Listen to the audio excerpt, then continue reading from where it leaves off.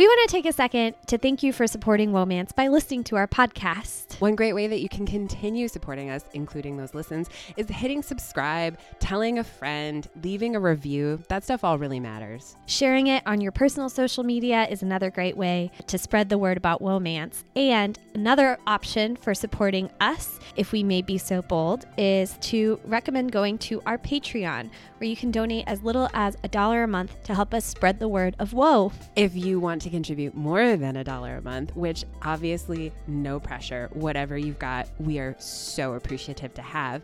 But we have awesome gifts for you. If you want a hand-addressed letter from Morgan and Isabeau, maybe with some special whoa stickers, other merch, just visit our Patreon. We are Womance on Patreon, or is it patreon.com/Womance? We would be very proud to call you one of our patrons.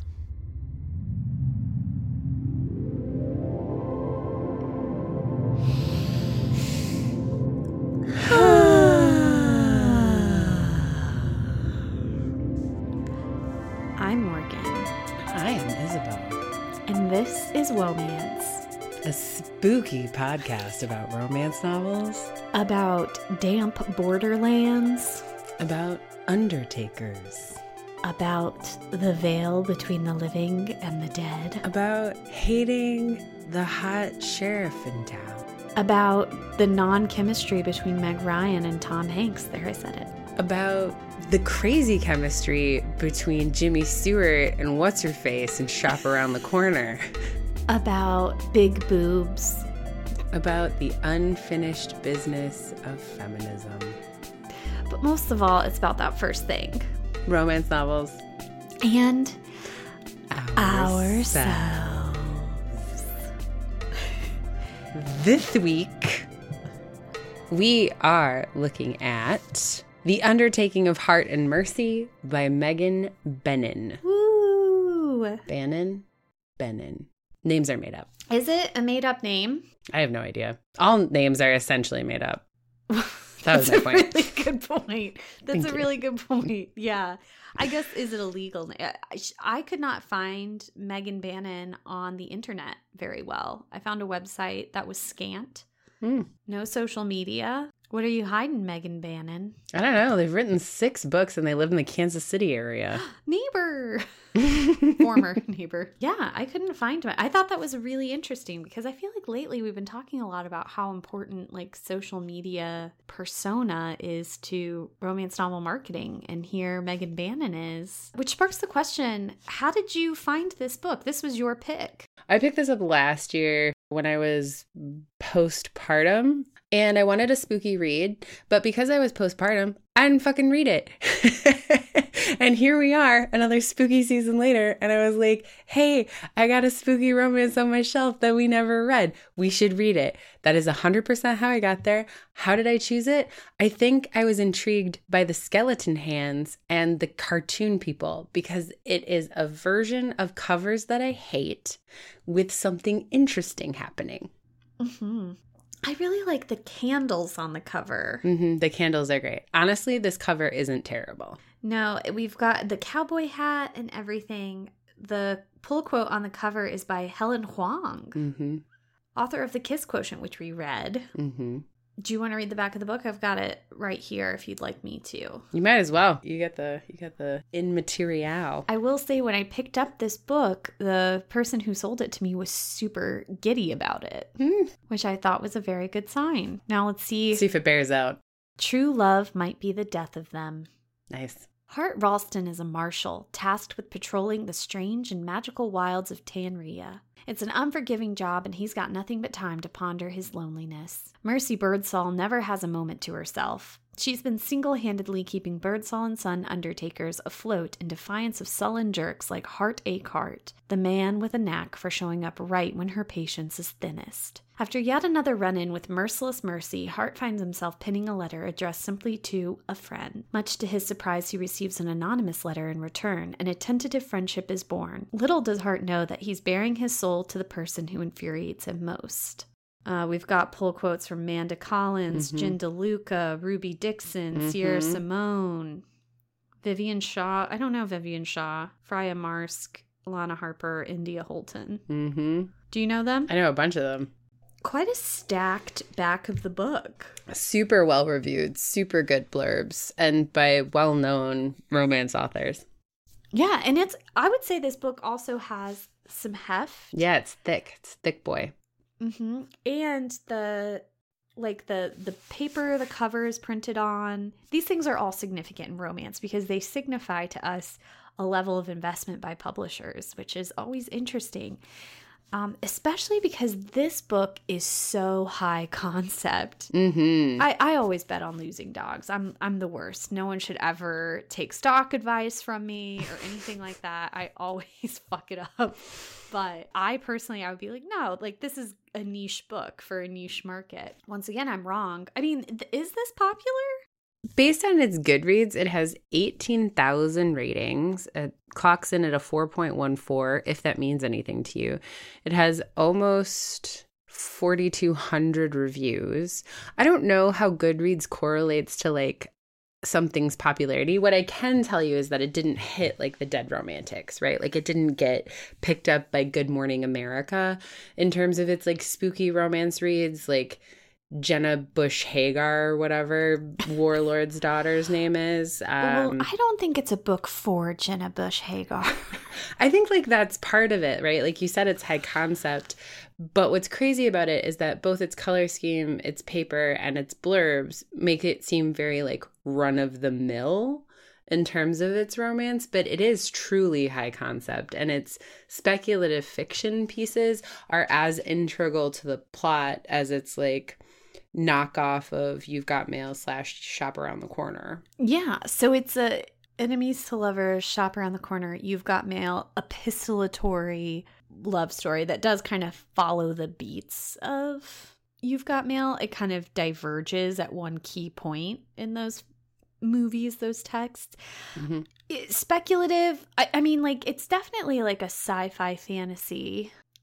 This doesn't read as like, in the not so distant future this isn't an episode of Black Mirror type of speculative.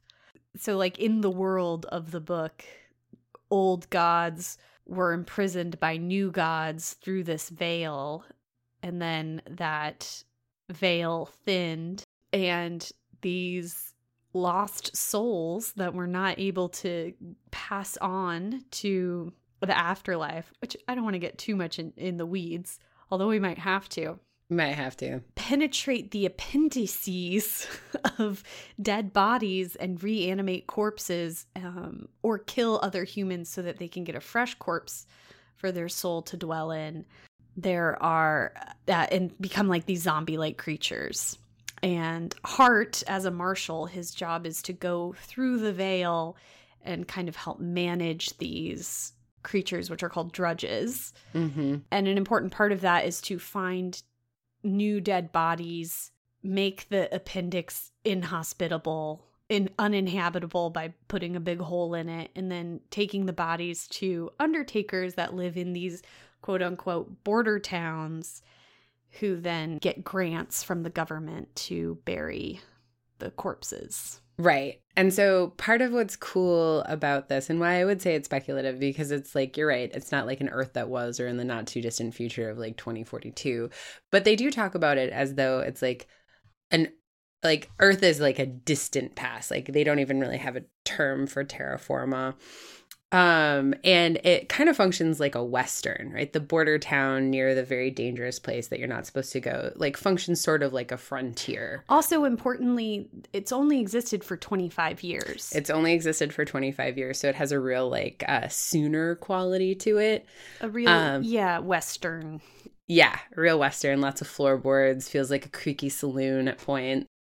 One of the things that's crazy about the eruption of these border towns is that people need government passes to get into Tanria, because there are like all of these really important minerals and like rare earth metals and like things that people want to extract, and it's hard to get government passes. So then there's like you're like, well, why are there all these dead bodies in like this god veil? And it's like people are going in there to try to mine and extract things. And then they're getting harmed by these drudges and reanimated and murdered. And so, like, there's this whole, like, black market for, like, old god shit, which was really interesting and, like, created, like, it's like a self-fulfilling problem, which was really interesting because otherwise how would you get bodies out to the Undertakers? But, like, that's also part of the plot, which was fun and spooky. Where are all these dead bodies coming from? It's interesting that you say, you know, it feels like a distant future Earth. It feels very divorced because of how literal supernaturalism is in the books, the book. And like this kind of gold rush on resources is the result of old gods being bored and starting to make a new world of their prison, but kind of just goofing around and not doing a very deliberate job. Hart, in addition to being a marshal, is also a demigod. So he has an absentee father who he never met, and his mother was human. And that has given, as a demigod, he has the possibility of being immortal. You never know until you try, but it does happen. And you also get like a special gift, and his special gift is he can actually see souls. But what's interesting is, even though the appendix is the seat of the soul, you can still get appendicitis and get your appendix removed, as happens with one of the main characters, Hart's upstart partner. But I don't know what that does with his soul. It just means that he can't be taken over by a drudge. I know, but like, where does his soul go? If I his think soul it just was lives in his like appendix. Oh, no, they talk about it. It like they reform something in the arm. So like that makes it so that he can't be drudgified. But then he has this like a tattoo of a vessel on his arm. Mm-hmm. And it's like a beaker. And so if you have a tattoo of a beaker on your arm, it means that you've had appendicitis and you had to go to like a forge master or like a soul surgeon to implant your soul in the beaker tattoo. That's so weird that I missed that.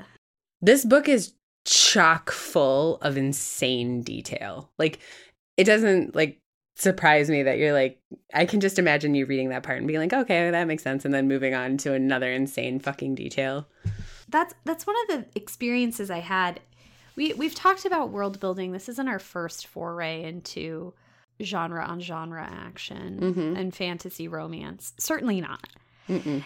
And we've had times when world building, the last book we discussed, Jinxed, you know, even in and of itself was, you know, poor world building. Mm-hmm. But there's something about when it works that you just kind of fall into it. Or that's what I noticed. I was like, wow, I think this is really good. Mm-hmm. Okay, but here's the thing. And I think we talked about this in For the Wolf as well.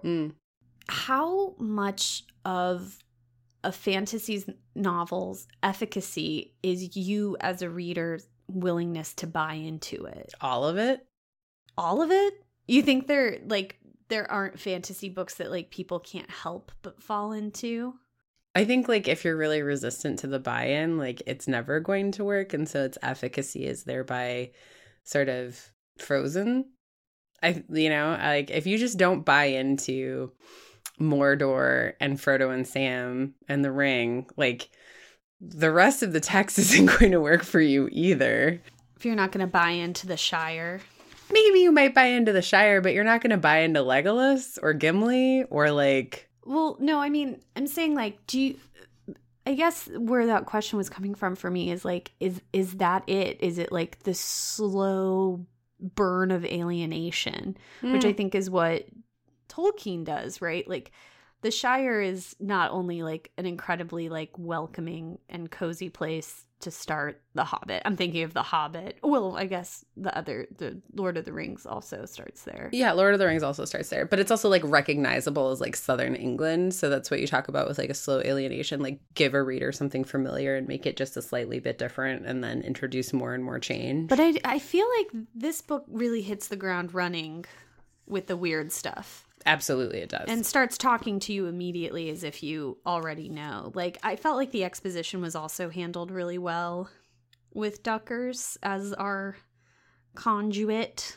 Yeah, even with exposition where I know someone's explaining something to me that I need to know later, I never felt condescended to or patronized. And I didn't feel like we were stopping the action in order to explain things to me, which is deft. It was really good. It felt like I was in on it from the beginning. And it made me think for a moment while I was reading it, fantasy novels feel like, and sci-fi, feel like a litmus test for empathy almost. Say more. So this was my initial thought. It's like, it feels like a way, or like a practice, like a stretch, because you have to kind of give yourself over to a truth that isn't yours. Like you have to find places that kind of orient and root you in what you know, that allows you to kind of look around at the story that's the world that's being unfolded for you. And I think we really do oftentimes, a lot of what we communicate with one another is like a story more than it is like facts. Yeah, I think that's absolutely true in how we communicate. I really like this idea that you're saying, because like there's a ton of research that like one of the only ways to grow empathy in adults is through fiction, specifically fiction reading. It's not even like fiction film or television, although those work too. But like there's something really important about the way that fiction text operates on your brain that helps grow empathy. And I think you're right about the alienation part, where you're looking for landmarks that feel familiar, but they're at a slightly askew perspective from your own, because they can't be your own, because the world is being explained to you. And like this made me think of this very strange made-for-TV movie that came out in either the late 90s or the early aughts with Neve Campbell and Sir Patrick Stewart. I have no idea anything about this film other than those two people are in it.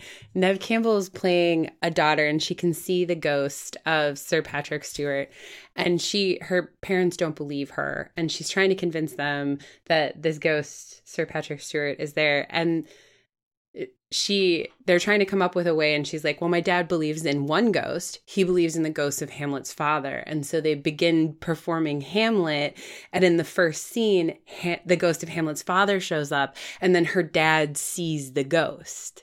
And like that feels like, if you don't believe in ghosts, but you believe in Hamlet's father's ghost because you love Hamlet that much, that feels like that thing that you're talking about, where there's a magic piece to empathy that functions in text. And I like that I don't remember anything else about this movie except I was like, that's so interesting that he doesn't believe in ghosts, but he sees him because he believes in Hamlet's dad's ghost. I love that. The movie is called The Canterville Ghost. There you go. From 1996. It's available for free on YouTube. If you want to watch it again sometime soon. Can you imagine loving Hamlet so much it makes you believe in ghosts? One singular ghost. I can't imagine loving Hamlet that much. I absolutely cannot imagine it. Like, it is beyond my comprehension. I consider myself a pretty empathetic person. I read a lot, but like, that's beyond my pale. I'm a huge fan of Hamlet. Obviously, big believer in ghosts. So like, how does this empathy conversation enter into the undertaking of Heart and Mercy for you? Like, what are you finding about it? It was one of those things when I thought it, I was like, wow, this is a great way to like, fantasy is a great way to stretch your skills at empathy. And it made me feel so good to think it that I immediately was like, that's probably wrong. And I've been thinking about empathy, especially with the war in Israel and Gaza right now, and watching people I know really bend their... Here's the thing. I hesitate to say worldview because I almost doubt they had one to begin with. But watching people change their minds or at least express themselves differently in real time and kind of contradict themselves, it made me think about, is there an exercise in empathy, or is there just like a willingness to like supersede, maybe not the self, but like the world as you understand it? Is that what's actually happening here? Like, it's just really easy, safe place for me to like shed to kind of like let myself go. Like, and then that made me think about like how easy it is for us to shift mindset if it's to our perceived benefit, like to the benefit of our perception of self.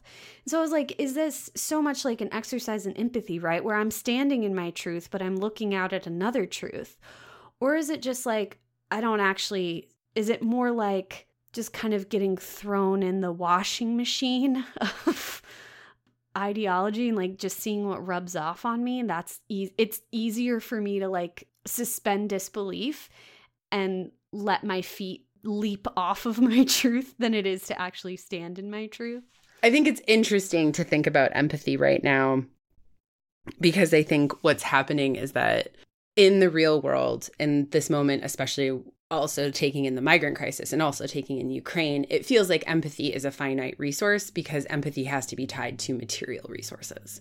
And if I have empathy for such and such group, then I can't have as much empathy materially for this other group. And I think that conversation, especially as it gets thrown through the meat shredder of American politics, gets real tough. And I think one of the things that fiction and romance both reminds me and also reminds me badly is that empathy is not a finite resource and that like it's not a zero-sum game, and that the fact that we treat it that way in the real world is actually a false dichotomy based on political calculation and things like that, not on actual human empathy. Saying that you can only materially, what do you mean by materially? So if we're going to support Ukraine, right, with like weapons and money and other things, then maybe we can't support someone else with those things, right? Because like there's an idea that those resources are finite. And like whether or not that's true is beside the point, because it becomes a political question. And like that's what I mean about like the meat grinder of the thing, where it's like you can have human empathy for literally everyone. What in Heart and Mercy are you like pointing at? I don't think there's anything specific about Heart and Mercy so much as the fact that like it was a super saturated, super high concept fantasy, sci-fi, romance retelling of a movie I don't like, which is You've Got Mail. Yeah. And I found myself so easily slipping into it and finding my feet and feeling comfortable there. Genuinely, it just made me think about genre fiction writ large as this place to exercise empathy. But then I'm like, is that really what's going on? Like, am I actually exercising empathy when I read this book? Or is it more just like a supersession of self?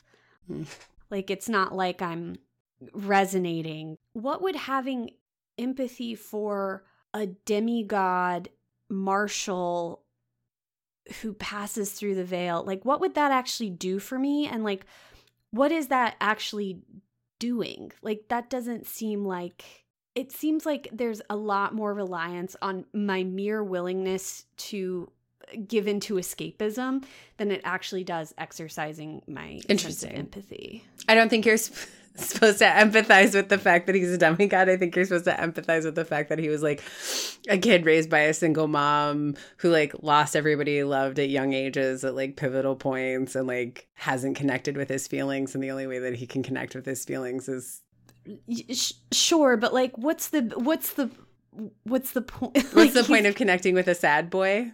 He's ultimately like a sad boy fiction character, like demigod, haughty, not real. Like what happened to him is not real.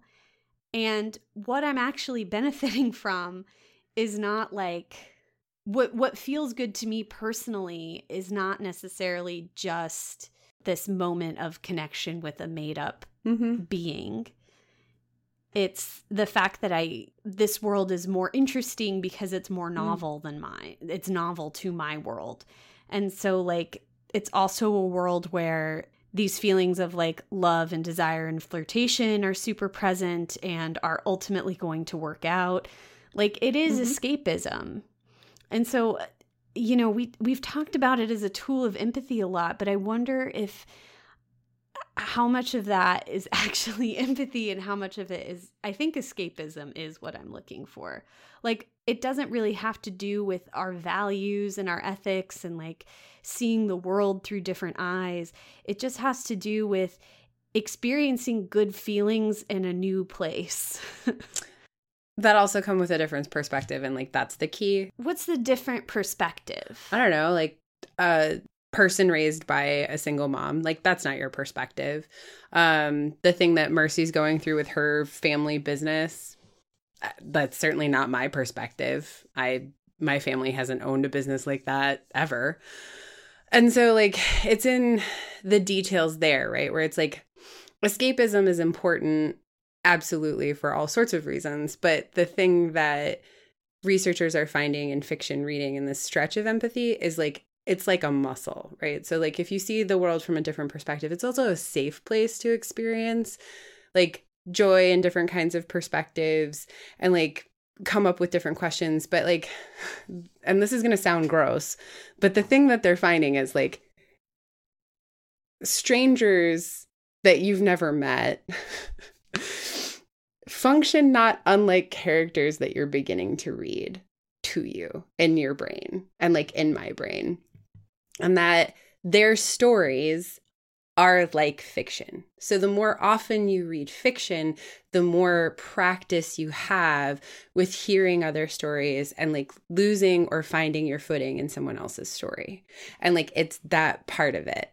This is this is kind of getting at what I'm saying. So if we're talking about empathy, right, and we're like, oh, like I'm learning to understand a new actual person who I meet in the actual world. I'm learning to understand them like I understand a book character. I think speculative fiction and romance fiction is a really great place to really interrogate how you understand a character and how much your own lived experience goes into filling in the gaps.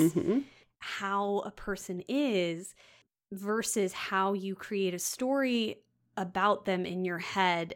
It's different. Yep. And I don't think that's actually empathy. That's you filling in gaps with your projector. But like that, it's in that space, right? Like Darcy does the same thing to Elizabeth, right? Like he tells a narrative about her that turns out not to be true. And then she confronts him with it and he doesn't like it.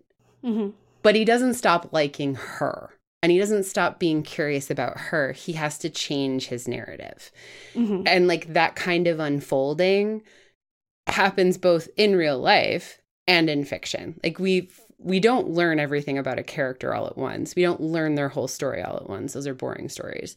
And we don't learn people that way either. But we also don't learn the whole, like, because they're a character, they're inherently unfinished. Right.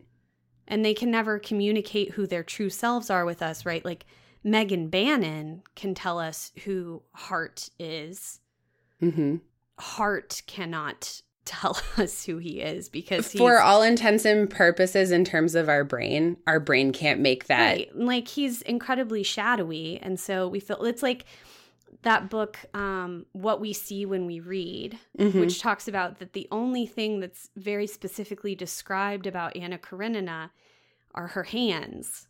But everyone ends up having some kind of visual, well, people who can, not aphantasmic people, but like people who can visualize in their heads, create an entire image of Anna.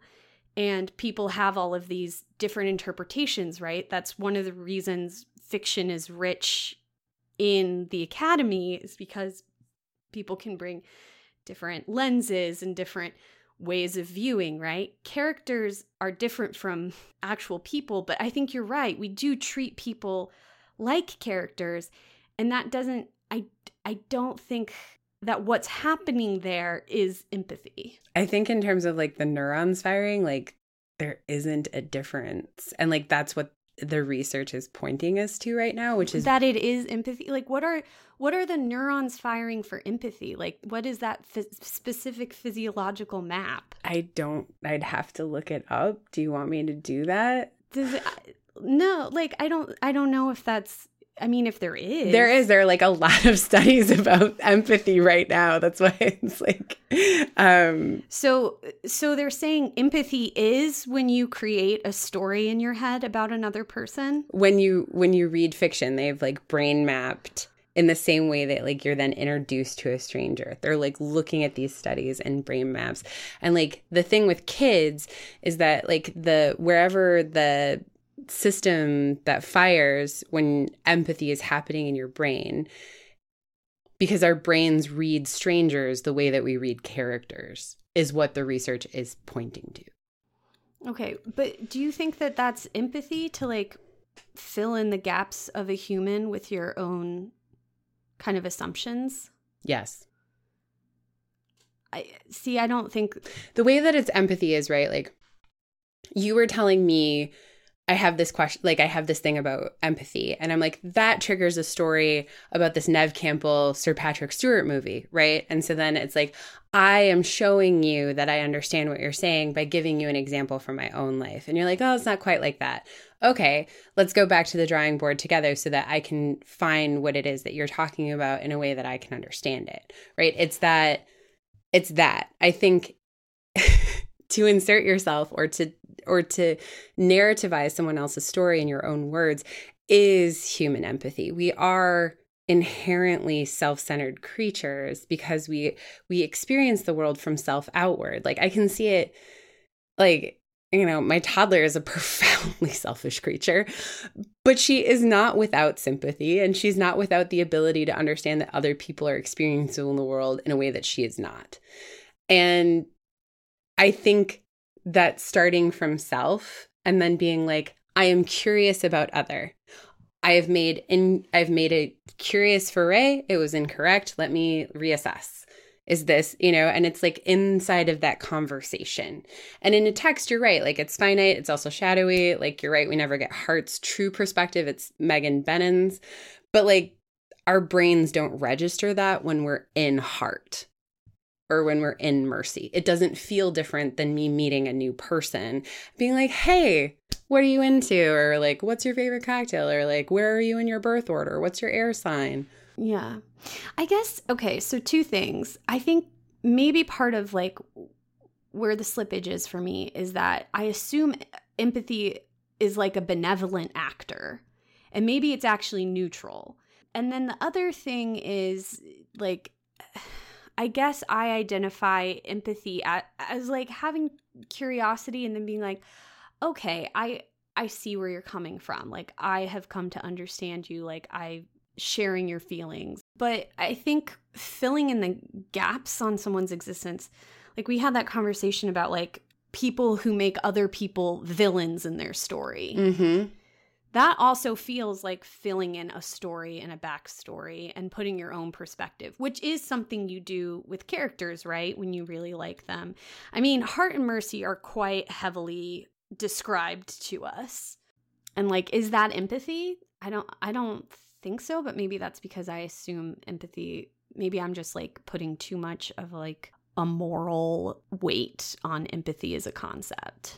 Who's a sympathetic villain? Like who's a villain that like we all really understand? Not only understand, but like could also like sympathize with. I mean, we've seen really like hastily drawn villains. Like I would even say like the villain in this story isn't particularly well drawn, but like that's not his job, the other Undertaker. Like, but we understand his motivations. Absolutely, but he's not particularly sympathetic because we don't know much about him and we're not like interested in filling in his character. Mm-hmm. And like I think you're right to say when we make someone a villain and like this has been a long-standing quibble that you have in romance where you're like, if somebody is like too lightly drawn as a villain, if their motivations aren't fully enough explained, or if they're just like crude, if they're just like villainy, you really hate it. Yeah. And I think what's interesting to me about that is like that seems to be like a search for empathy. You're like, no one is just that, right? Yeah. That's like a refrain that you have. And that to me is a search for empathy. Like the minute I knew that I was no longer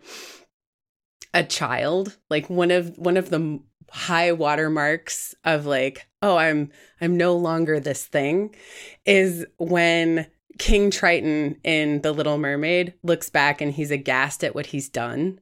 And I had that moment of being like, oh man, being a parent of a teen must be difficult.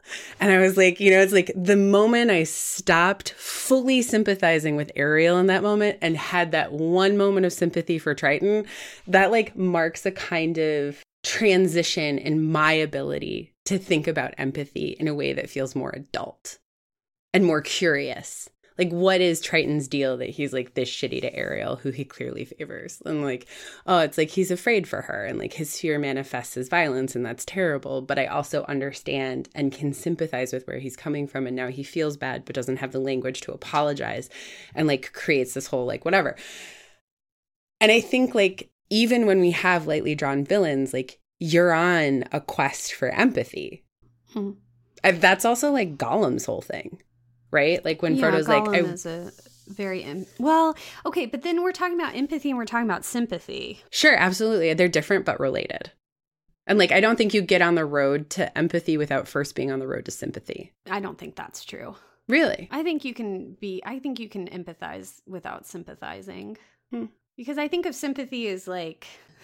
I always think of it in a customer service sense where you're like, yeah, I'm really sorry, that sucks. This is a bad situation. You're right. Correct. Whereas like empathy is like, oh my God, my heart just breaks for you. So they're like orders of magnitude. Like orders of like connectedness, right? Like you can sympathize with someone without feeling what they're feeling, but you can't empathize without feeling what they're feeling.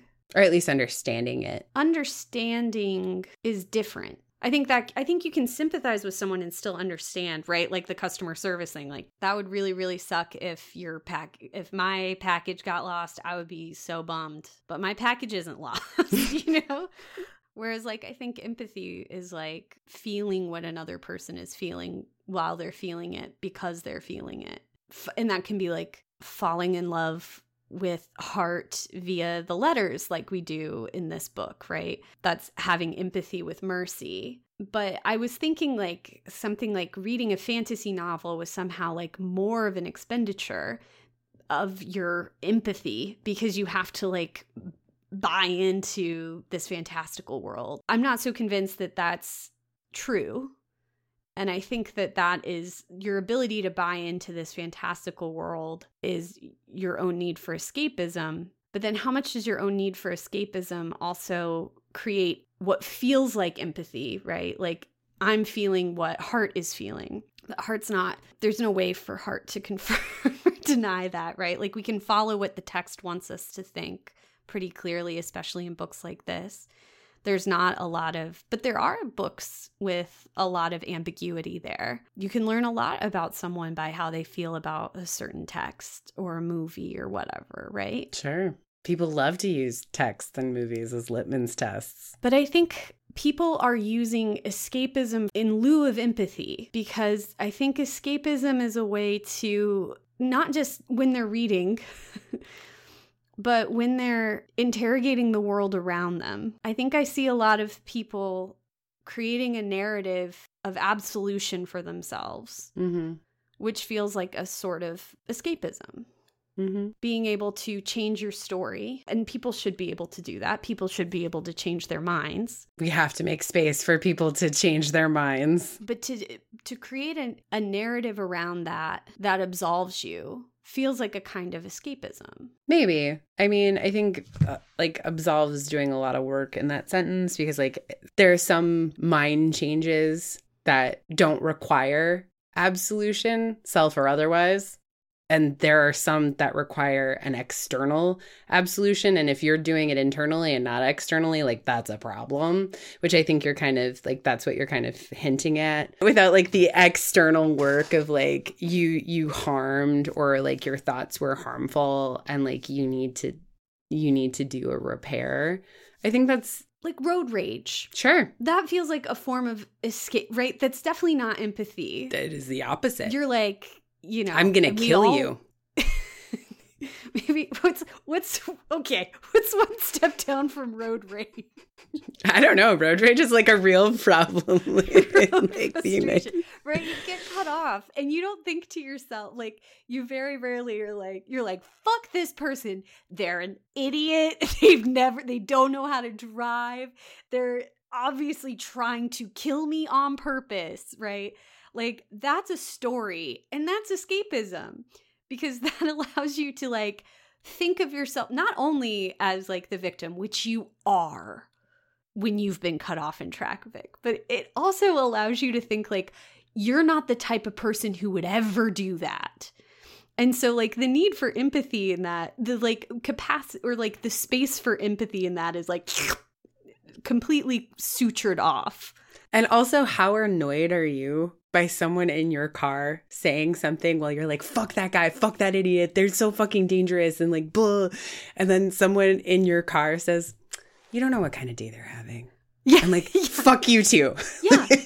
Or like, what if the car, like, they can't adjust their seat and they can't afford to get their seat fixed, right? Yeah. Like, there's a million reasons, because guess what? You have cut people off in traffic. You absolutely have. If you were like looking down when you shouldn't have been and you didn't see them come out of your blind spot, and like, yeah, or maybe you're just a dumb fucking idiot bitch driver. Could be. But like, in the realm of romance, right, like, even when there's bad feelings, the feelings we know are gonna be resolved. Like, yes, they're gonna be good feelings. And so, is it escapism or is it empathy to, like, identify with someone going through these hardships?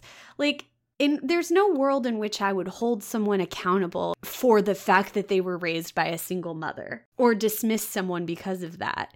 I also don't think I'm particularly feeling for Hart in that way. I think it might just be escapism. I found myself feeling for both Hart and Mercy at different times. Of course I share their feeling, right? Like, I came here, I show up. I come to this laptop. You do. Once every other week to feel things with these characters. It's just like, I don't know if, like, what I'm feeling for them is helping me grow as a person. Oh, okay. Well, or if it's really like empathy, as we've discussed it. I think it's both. Like, I think your spectrum might need to be readjusted. How about that? Right? Where it's like, I don't think it's bad for you to show up to these feelings. No, I'm not saying it's bad for me. I'm just saying I don't think I'm doing this, like, big project of humanity, and, like, I don't think that's what's happening here. But I do think you are flexing your empathy muscle. And, like, I think it's in the same way that it's like, if you can't do any exercise, if you're not going to show up to, like, your whatever workout, and you can take your 10,000 step walk, like, that's not bad, right? And I think, like, this text and, like, romance in general, and, like, genre fiction in general is probably more in, like, the 10,000 steps a day space than it is in, like, you know, mounting Everest. Yeah, you know, it's like, you're not deadlift. It isn't empathy deadlifting.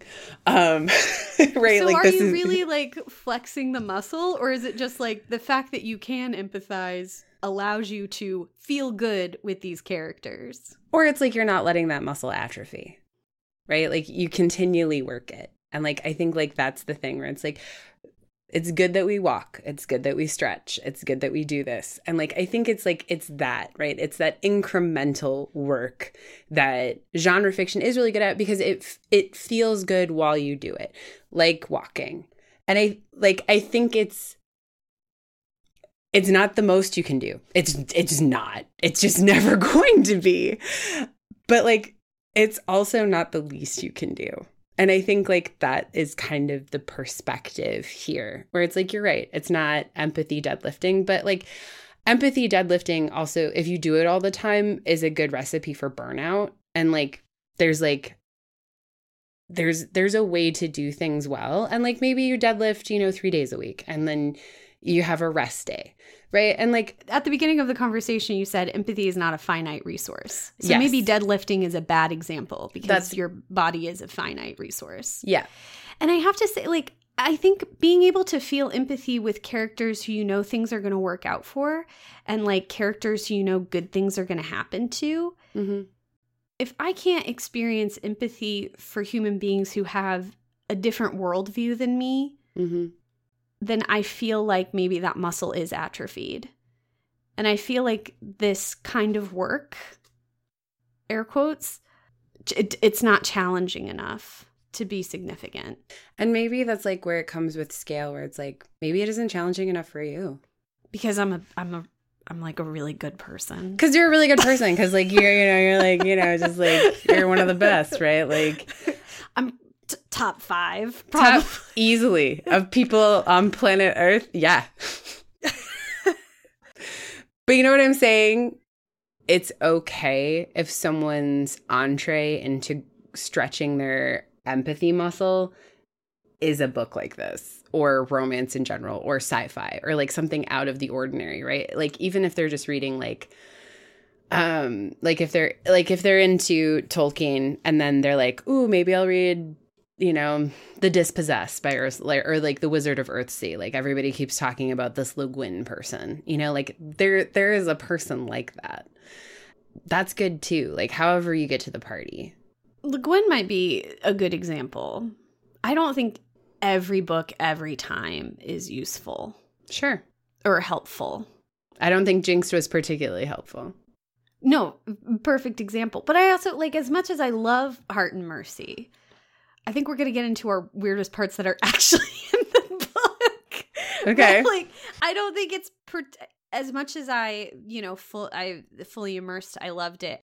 It's not The Dispossessed. It's not The Dispossessed. It's not that, right? What's your weirdest part if it isn't this long thesis on whether or not escapism and empathy are bedfellows? It was just a loose thought I had that spun out. Okay. But I think, like, my weirdest part is that this book, amongst many other things, like you said, it was like an Earth in the future, and that didn't hit me really. But then I remembered like one of the islands, because they're in like an island chain, this world, is called Argentine. And like, that's interesting. And so like we find ourselves right on a borderland with people who wear cowboy boots, if the cover is or cowboy hats, if the cover is to be believed. It's kind of just vaguely ascribed as a hat in the book itself. Feels like, Deadwoody.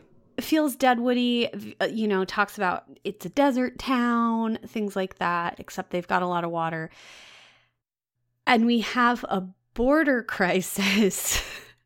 But on the other side of the border are lost souls and zombies that are going to come across into your town and kill you for access to your appendix. It made like border stories, and this is actually like a physical, like it's a physical, it's like a veil. It's a veil. Yeah, it's not well, it is constructed by these like superhumans, these gods. And so it just like that kind of stickiness about it. The border is a construction meant to oppress on purpose, and then it leads to exploitation, extraction. It's all right there, but it doesn't feel intentional enough. Like it feels like it's all USA American like id about border politics. No, I totally agree. It's like also the id of like Western American settler colonialism, which is like that's just the wide open spaces, or it's just like there's just stuff to extract, not that there were people that had to be exterminated and removed. There's an absence of people that is deeply in like the manifest destiny ethos. There's just no people, like the people who are there should not be there. They want to occupy your being. They want to be you. They want to be you and get out. But if they do, they'll be like a literal failed body. They're just going to rot and kill. And it has to be policed by a marshal. All of this is right there on the page. I guess is my weirdest part. It's like all right there, but that's not, it doesn't seem like that's the issue. Like there doesn't seem to be that perspective in the text. It doesn't seem to be, drumroll please, problematized. The border itself is not problematized at all. Neither is like the idea of a marshal service whose whole thing is just to like, and all the people who get across the border without permits to extract materials, they're just bad guys. Like there's a kind of desperation to them that like could potentially be empathetic, but it's like Hart certainly thinks that they're responsible for their own misery. Well, the one example we get is drunk teenagers. Like they'll give teenagers booze in order to do it. And it's just like these good time Charlies extracting resources and then accidentally getting murked. Yeah, teenage boys. And it doesn't talk about like, I mean, I think it does kind of allude to like the desperation that sends people, but the actual living people we see are drunk teenage boys. And I cannot think of a less empathetic. Honestly, same. But I like, you know what I mean? Yes, that is a very weird part about this whole thing. What was your weirdest part? I think like his demigod status was very weird to me. Kind of felt like a Deus Machina at the end that like didn't really need to be there. Like there wasn't enough going on with it. Like I think there would have been a different way for him to see souls that like would have been interesting, because like it felt like his demigodness was also like a way to further like separate him from like the very small town populace that he was already very separated from, both in terms of living. He doesn't have a home.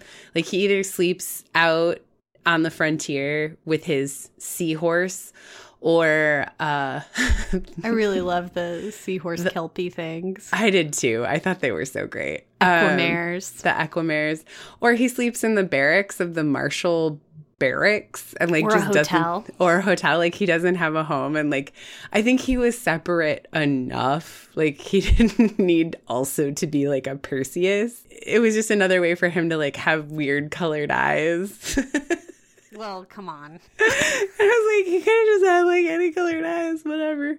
That was like, that felt like a hat on a hat, or like gilding the lily a little bit for his like alone and separateness for me, where I was like, I don't think we needed that part. I like that he was a demigod.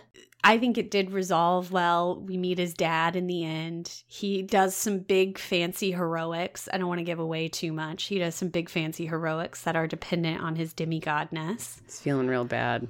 I also think like his physical form is super tall, super strong. And the physical form of Mercy is also super tall, super strong, sturdy. She's a sturdy gal.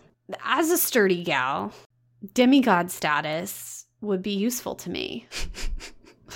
I would like to be like, I'm not going to get that like Scarlett O'Hara up the stairs thing. And think about how heavy her dress was in addition. It's true. Me in one of those? You gonna get do you have a dolly?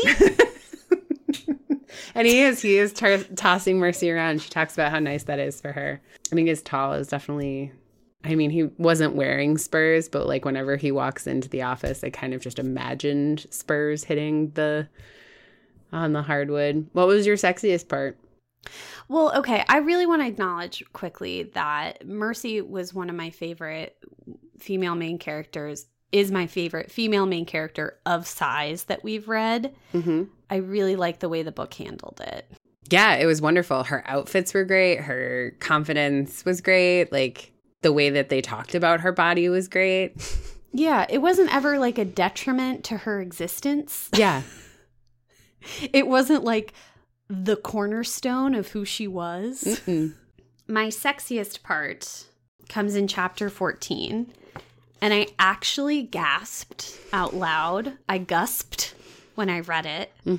So in the book, Hart sends out, they've got magical mail. Delivered by magical animals that speak and have very, very interesting personalities, which is 100% a reason why you should read this book. Listen, how do you feel about making furries male people? I didn't hate it. One was Niles Crane and the other was like a drunken bunny. I didn't hate either version of it. So he puts his letter out into the ether, and because of their magical properties, these Millikins are able to identify who it needs to go to, so they deliver it to Mercy and Mercy. So they have this letter writing thing, not unlike You've Got Mail, if you've seen it, where they are anonymously corresponding with one another and falling in love. And so this is before they've met, but they've exchanged a few letters. And he's just been delivered a letter from his secret friend, aka Mercy, who he hates in real life. Because he thought she was really pretty when he met her, and he acted like an idiot and was inarticulate, and she took it as him being rude, and he never forgave her. Never coped. Yep, Hart answered as he loosened the flap of the envelope. He loved this moment, the anticipation before finding out what his friend had to say to him. The silky sound of good paper sliding free, the rustle as he unfolded the letter, the first view of cursive dancing its looping slant across the page. It's very good. Just like a very talented delivery of language, too. Like the way all those words are kind of like whispery sounds. They're also clothing words. Yes, very evocative. Feels like a shedding. The sensation, very sensual. It was so good. It was so good. What was your sexiest part? I have so many sexy parts. It's a very sexy... The sex scenes in the book are very nice. Very good. So my first like real Frisian moment. So a drudge gets into town and it's coming for Mercy. And the thing that you're supposed to do when a drudge shows up is to not move, because like it's like a Tyrannosaurus Rex, right? Like if you don't move, it can't get you.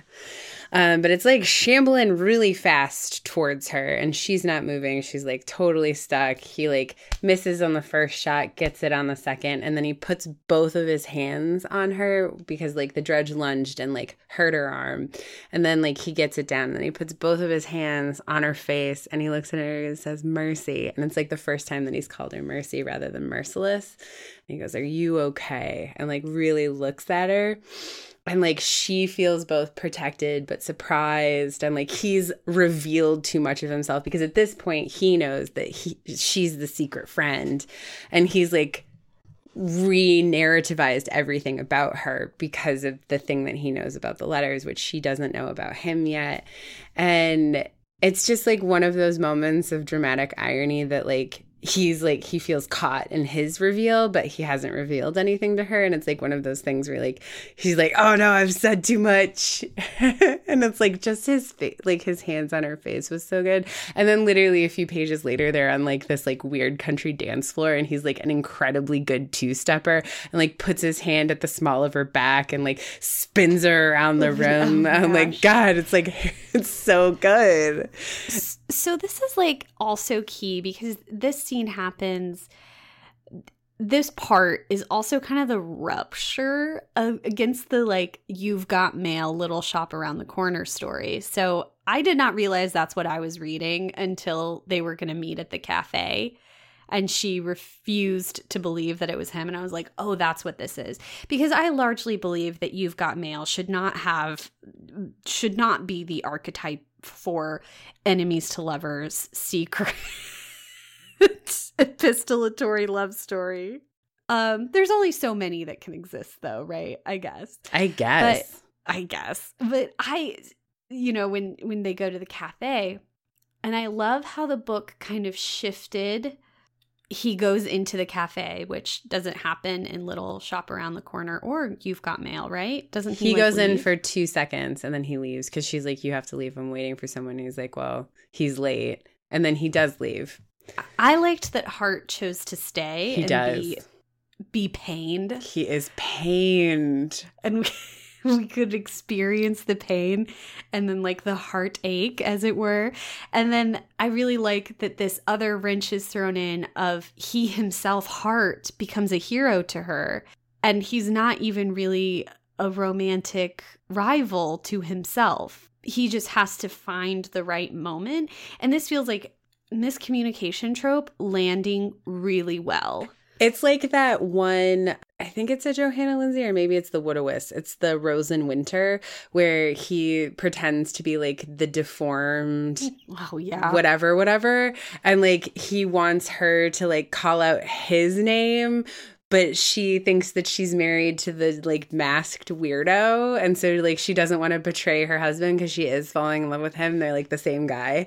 It like, this is like that where like they stop writing to each other because they're forming an in real life relationship, and Hart is like stoked because it means that she likes him and not like the secret letter writer. He also knows that he has to tell her. Yes.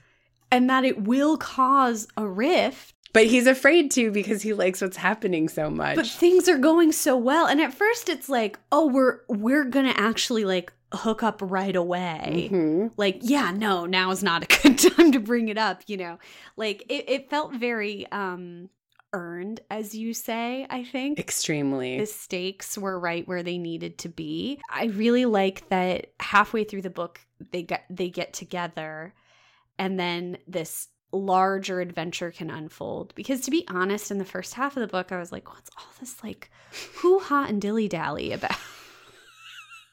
But the hoo-ha and dilly-dally all comes together, unless you think it's dumb that he's a demigod. I mean, I was satisfied with the hoo-ha and the dilly-dally. I loved also all of the stuff about, I loved the undead stuff. I mean, like the Drudge, whatever, but specifically Mercy's calling as an Undertaker. And like, it's not just that you bury a body, it's that you wrap a body in sailcloth and then cover it in salt as part of the like preservation, but also the tradition of like, because you're paying the boatman, and like everybody gets their own boat rather than a coffin, and like what you make the boat out of and like how it can like all of that, like the intrinsic details of like so rich, and she loves it so much. And like the fact that she's like been in keeping of this whatever her Birdsole or whatever. Yeah, Birdsole and Son. And like there's never been a girl Undertaker, and she's like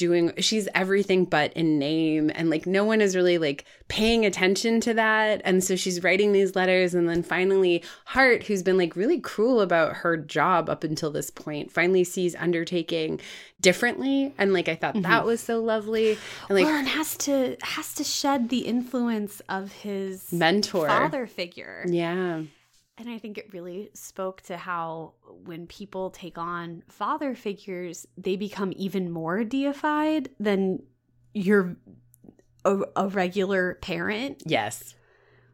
The new parents we collect become like weirdly immovable objects. Yeah, they begin to have their own gravity in a really intense way, which I think this book did such a good job of describing that relationship, where it becomes really hard to like unyoke yourself from the myth of like the new parent figure. I think that's really empathy. Good point. This book did a lot. And in really interesting ways. I also think the way that it handled interpersonal conflict, right? So he has the father figure who like pretty much like, you know, did a lot, but also did a lot of bad stuff. And then he had this former partner that he's like become estranged from because she spoke a harsh truth to him about this guy, where she's like, I don't want you to like live in his shadow forever. And he wasn't a good man in all the ways that you think he was. And like, he was actually kind of a hypocrite. And he didn't want to hear that, and like couldn't hear that. And then like through his relationship with Mercy, he had been feeling bad about this estrangement. And so he like, there's this like rapprochement, which I thought was like really beautiful.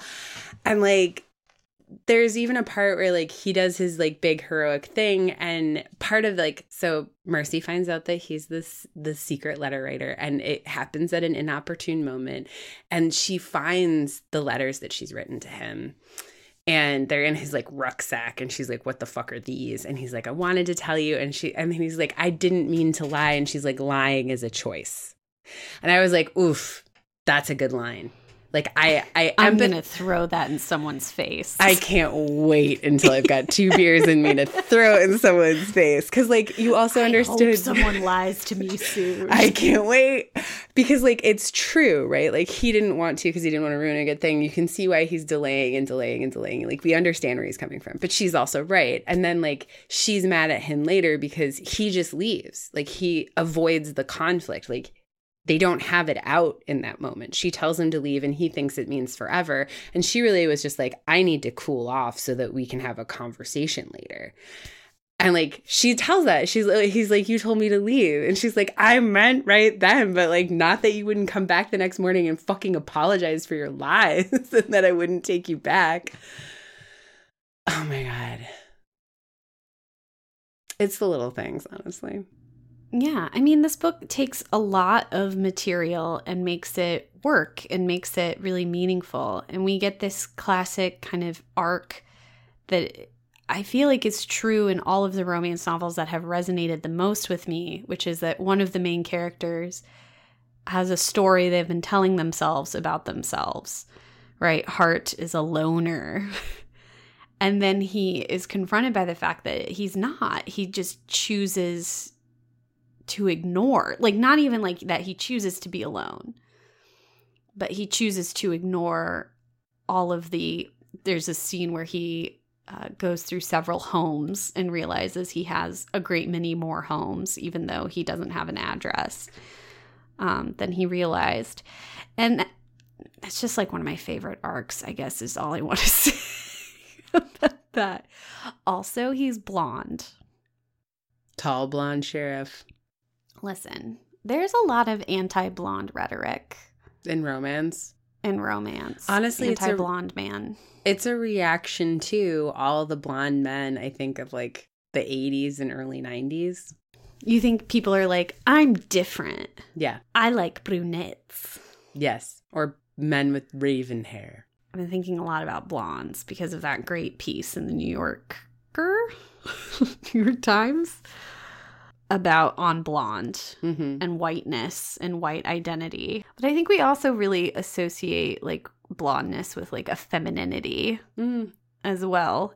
Like a white femininity, right? Which is like the only femininity that matters culturally. And so, or that is legible as feminine. And so like maybe our disdain for blonde heroes has to do with like our disdain for femininity, or maybe it has to do with like people can't effectively objectify anything that white. Interesting. These are all very rough ideas.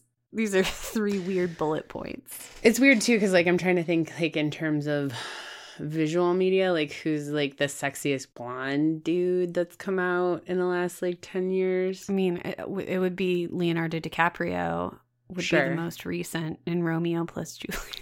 That's the last time a blonde man was hot. Titanic. Well, my first thought was the guy who plays Jaime Lannister. Yeah, but he was bad too, right? Yeah, he was complicated. It was not just like a straight up hero. And he got less blonde. As he became more empathetic.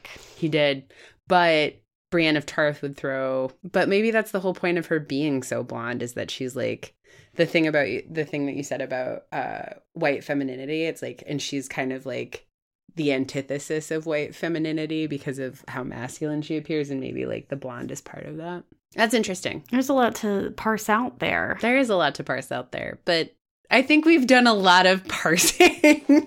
I love blonde heroes. I like Human Beast. Human Beast is great. Adam is his name.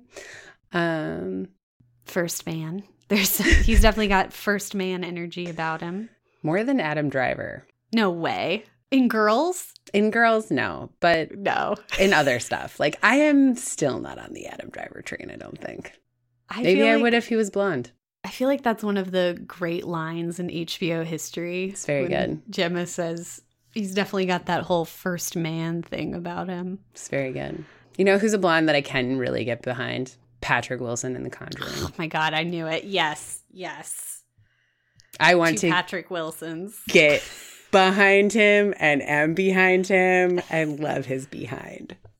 It's so nice. It's so good. It's a fine butt. But also blonde is a construct. Blonde is a construct. Got that. I'm often referred to as a blonde. Well, certainly now because I've chemically burned all the pigment out of my hair. But the new stuff that's growing in, that's rat colored. It's the color of a sewer rat. That's that blonde, that blonde. That's that brown. It's been somebody who's just in the city brown. It's that, like, why is my shoe just so dirty? I'm one of those dusty Industrial Revolution moths. Since I moved to Chicago, my hair got dark. That's actually true. That's so funny. You're just adapting to your new environment. You're going to live is what that means. Can't see me in the smog. Those moths lived. So did all those black city squirrels until we cleaned up the environment, and now they're easily to find. On that note, is this a womance or a no-mance for old Morgie Poo? This is absolutely a womance for me. I was so surprised by I think it's a really strong work of fantasy. I think it's also really delightful. It has everything I want in a romance. It has an epistolatory. It has bathtub.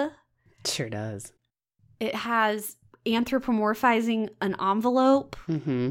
It has a streetwise talking bunny delivering your mail. Who loves bourbon? Yeah. Honestly, I couldn't put this down. I'm a new mom, and I read this until 2:00 in the morning like a total fucking idiot. My kid gets up really early. I was like actually mad how good this book is because like literal page turner. I loved everything about it. I didn't know it was going to be a way better You've Got Mail shop around the corner. So that hit me like a ton of bricks. And I was like, oh, this is what's happening. This is so good.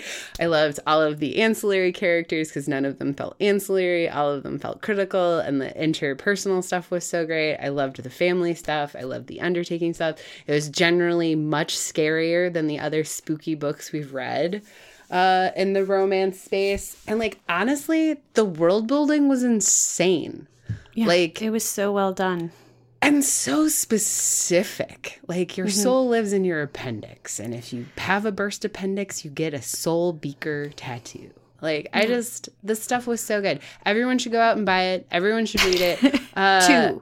Buy 2 copies. Buy 2 copies. I also think it's a great example of like how you can readapt an old like if you're going to do a retelling, like Hart isn't even like Jimmy Stewart or Tom Hanks. He's not that kind of like wily rapscallion. He's regular. He's grumpy. Yeah. Truly grumpy. Truly.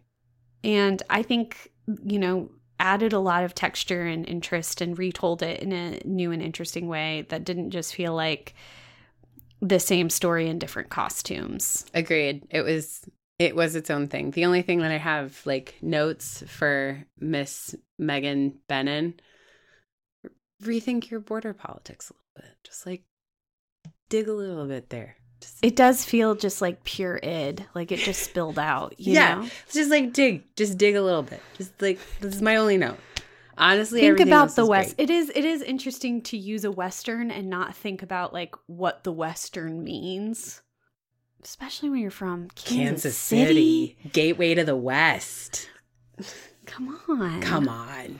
But also, do they that's not why talk it's right about there. that in the Overland Park School District? Apparently not. That seems like oversight. But you know what's not an oversight? How fucking sexy this book was. Very good. I'm going to go read it again. Yeah, I might as well, because it's delicious and spooky. We've got to go read another Western, actually. Yeah. Teaser. All right. With that, loosen your stays. But never your principles. Mwah. Mwah.